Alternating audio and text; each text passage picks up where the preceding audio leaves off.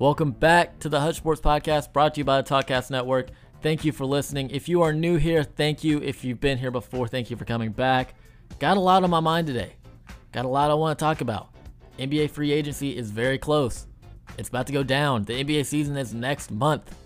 The NBA draft is next week. A lot is about to go down in a very short period of time. And I have to say, as a Knicks fan, as a fan of a team that the season is the off season, the most entertaining time of year is when they're not playing, I'm ecstatic. I cannot wait. I cannot wait to see what goes down. Hopefully something happens, something goes our way. But like usual, it probably won't. I want to dive into a few things. Westbrook, not really sure where he's going to end up. NBA draft next week. Really just want to dive into that. Thank you for listening. Welcome back. But first, the intro. Let's go. She's a bad man, just as fine as she can be. It is time. It is time. The NBA offseason is about to go down. My favorite time of the year, more than the playoffs, more than the regular season, the New York Knicks are not losing every other night. It's the offseason. It's time to get irrational, baby. It's time to start saying LeBron is coming to the Knicks. We're going to be a playoff team. We're going to make the Eastern Conference Finals. It's going to happen. I promise. But that's not what I'm here to talk about. That's the next podcast. But right now, I want to talk Westbrook. Russell Westbrook. Where is he going to end up? He requested a trade. No longer wants to be in Houston. Can't really blame him. He doesn't seem like the type of guy that wants to be a second option, because he's not. He's an MVP.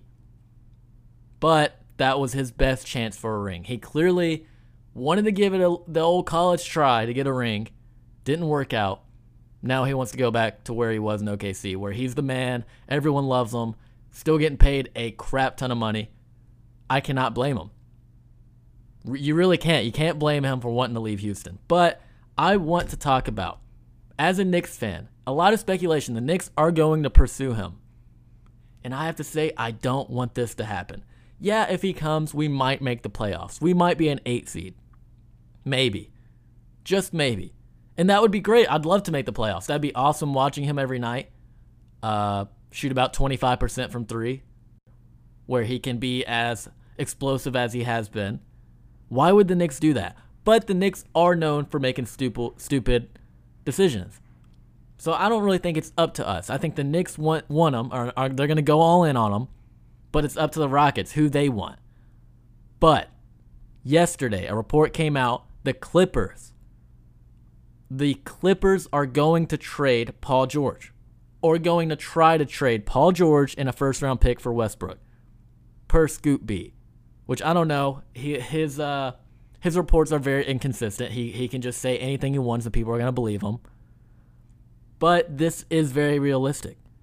The Clippers, I think, would be winning this trade. Paul George showed he is one of the most inconsistent players I've ever seen. How do you go? I understand he got injured and he had a shoulder issue and such, but how do you go from having an MVP caliber season the season before to whatever that was, to choking in the playoffs? And yes, Kawhi didn't play well either, but Westbrook can at least show up occasionally. Yeah, he has his bad moments. Yeah, he disappeared the playoffs this year.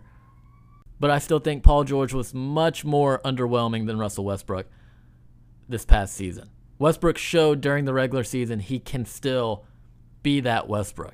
When Harden started playing bad, that's when he started playing good. That's the only issue.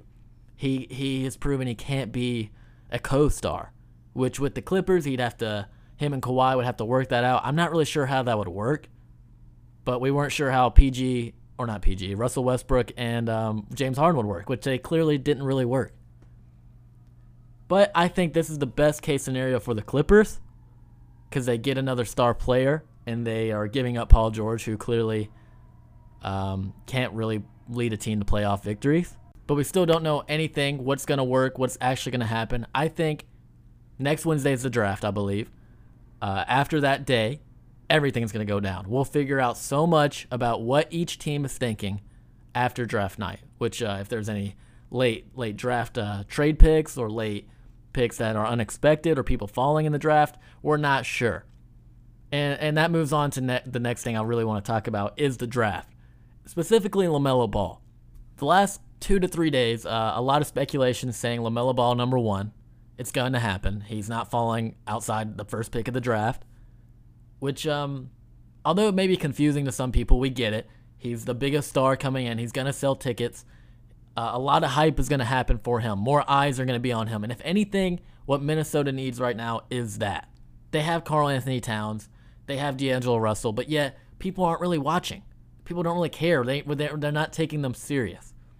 And James Wiseman is going to be a great NBA player. We know James Wiseman is going to be a solid NBA player. He has the build for it. He has the skill.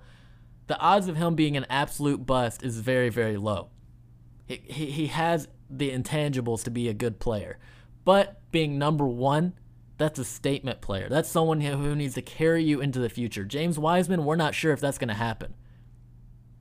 LaMelo Ball, we have no idea what he's going to be like. I have a feeling no matter what he does, LaMelo Ball going number 1 is setting him up for failure.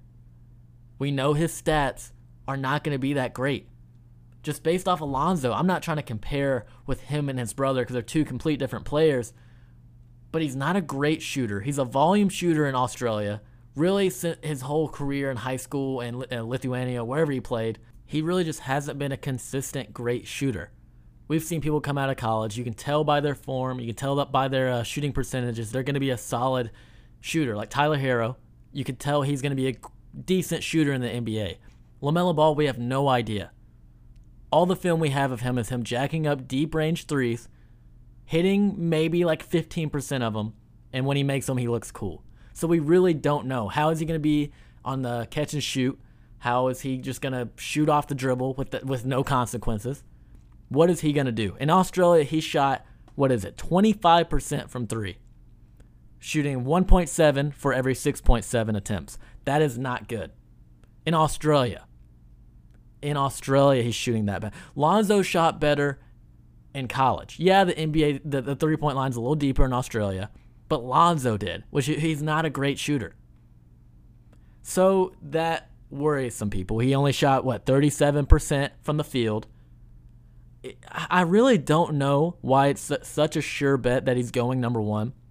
If we're looking at his actual stats, he really did not play good in Australia.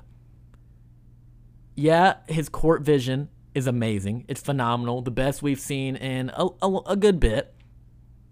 But do we really draft a number 1 pick that's just going to drop 6 to 7 assists a game? Is that what we're drafting a number 1 pick for? No, we're drafting him to carry our team in every single way possible, to try and do that. Not saying it's going to work. I just don't want him to turn into another Markelle Fultz or someone like that was a bust but is a solid NBA player, because that would be tragic for LaMelo Ball. He's coming in the most hype we've seen from I guess not really a college-age player in a long time. I mean, we had Zion, but Zion he created his own hype. He wasn't in the spotlight from a young age, having their own TV show. Everyone knows his dad. Nothing has been like LaMelo Ball going into the NBA season this coming year. There's nothing like it. Everyone knows who he is, and everyone's going to be watching him very, very closely. So I feel like we're setting him up for failure by doing that.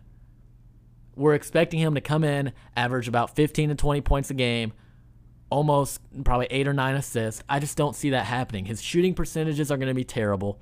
I can already tell you that. LaMelo Ball is going to have one of the lowest shooting percentages in the whole league. Going to average probably 2 to 3 turnovers a game, depending on how many minutes he plays. It's not going to be pretty, but he's going to grow, obviously. I see a similar career path as Lonzo.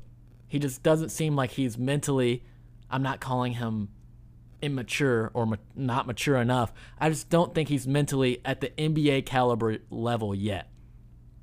There was speculation that his NBA interviews were terrible, that they were not great, that it sort of turned off some teams to pursue him. Although we have no idea if that's true. I want LaMelo Ball to succeed. I want him to be the best NBA player LaMelo Ball can be, but I just don't know what his ceiling is. Actually, no. He has one of the highest ceilings we've seen in a while, but he also has the lowest floor ever.